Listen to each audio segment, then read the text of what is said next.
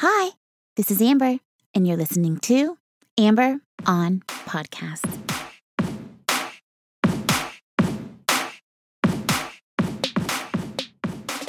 Hi. Hello, and welcome to episode number 226 of Amber on Podcasts. I am your host, Amber Camille Ligon, and this show is all about doing more good for you and more good for more people. Thank you so much for joining me.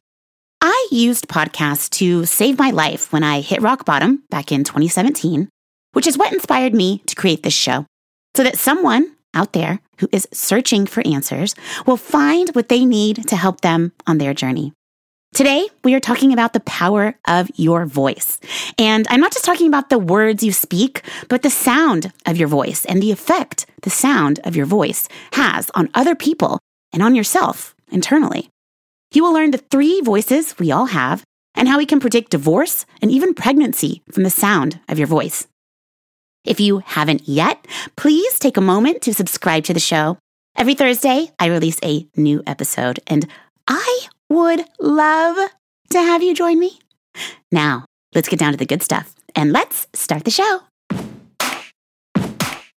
This episode was inspired by one of my favorite TED Talks of all time, given by Rebecca Kleinberger, who is a researcher at the MIT Media Lab. Rebecca's research focuses on the relationship people have with their own voice and with the voices of others. She studies what we can learn from listening to voices, from neurology to biology, cognitive sciences, and linguistics. Rebecca and her team create tools and experiences to help people gain a better understanding of their voice in order to reduce biases, become better listeners, create better relationships, and understand ourselves better. Rebecca says our relationship with our own voice is far from obvious. Most people don't like the sound of their own voice when they hear it played back on a recording. We rarely use our voice for ourselves. Instead, we use it as a gift to give to others. It's how we touch each other. So first, let's learn a bit more about our voice.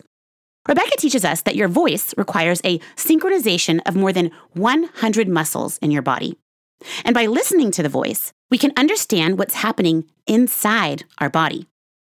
For example, listening to very specific types of turbulences and non-linearity of the voice can help predict very early stages of Parkinson's just by listening to a phone call.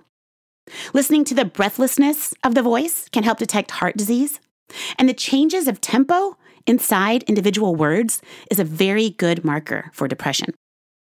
Your voice is also linked to your hormone levels.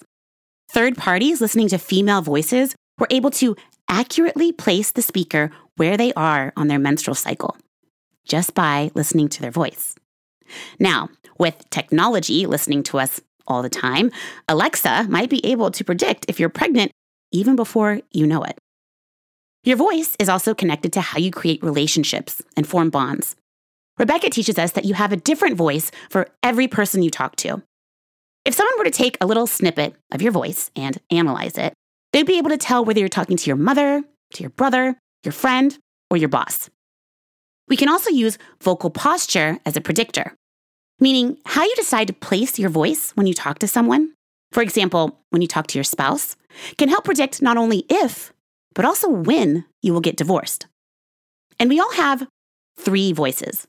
Rebecca talks about the 3 voices in a model she calls the mask. She says your voice is very much linked to how you create relationships. When you look at a mask, what you see is a projection of a character, which we will call your outward voice. This is also the most classic way to think about the voice. It's a way of projecting yourself in the world. The mechanism for this projection is well understood. Your lungs contract your diaphragm, and that creates a vibration of your vocal fold, and that creates a sound. And the way you open and close the cavities in your mouth transforms the sound. Everyone has the same mechanism, but our voices are unique because of the very subtle differences in size, physiology, and hormone levels that make very subtle differences to your outward voice. And your brain is very good at picking up those subtle differences from other people's outward voices. In her research, Rebecca and her team are working on teaching machines to understand those subtle differences. And they use deep learning to create real-time speaker identification systems to help raise awareness on the use of the shared vocal space. So who talks and who doesn't talk during meetings, an effort to increase group intelligence. Rebecca says your voice is not static. It changes with every person you talk to, but it also changes generally throughout your life. At the beginning and at the end of life, male and female voices are very similar.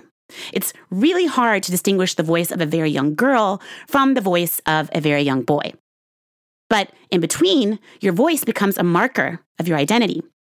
For male voices, there's a big change at puberty. And for female voices, there is a change at each pregnancy and a big change at menopause. All of this affects your outward voice, the voice other people hear when you talk. So why are we so unfamiliar with it? Why is it that it's not the voice that we hear?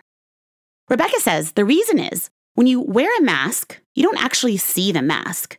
And when you try to observe it, what you see is the inside of the mask. And that is your inward voice. So to understand why it's different, we have to understand the mechanism of perception of this inward voice. Because your body has many ways of filtering it differently from the outward voice. Your outward voice travels through the air, while your inward voice travels through your bones, which is called bone conduction. I love that phrase, bone conduction. Because of this, your inward voice is going to sound in a lower register and also more musically, harmonically than your outward voice. Once it travels there, it has to access your inner ear. And there's another mechanism taking place, a mechanical filter, which is a little partition that protects your inner ear each time you produce a sound. And it also reduces what you hear. And then there's a third filter, a biological filter, your cochlea, which is part of your inner ear and made out of living cells. Those living cells trigger differently according to how often they hear a sound. It's a habituation effect. And because of this, since your voice is the sound you hear the most in your life, you actually hear it less than other sounds. Lastly, we have your inner voice. According to Rebecca, this one is the puppeteer that holds the strings of the whole system. Your inner voice is the one you hear when you read a text silently, when you rehearse for an important conversation. Sometimes it's really hard to turn it off.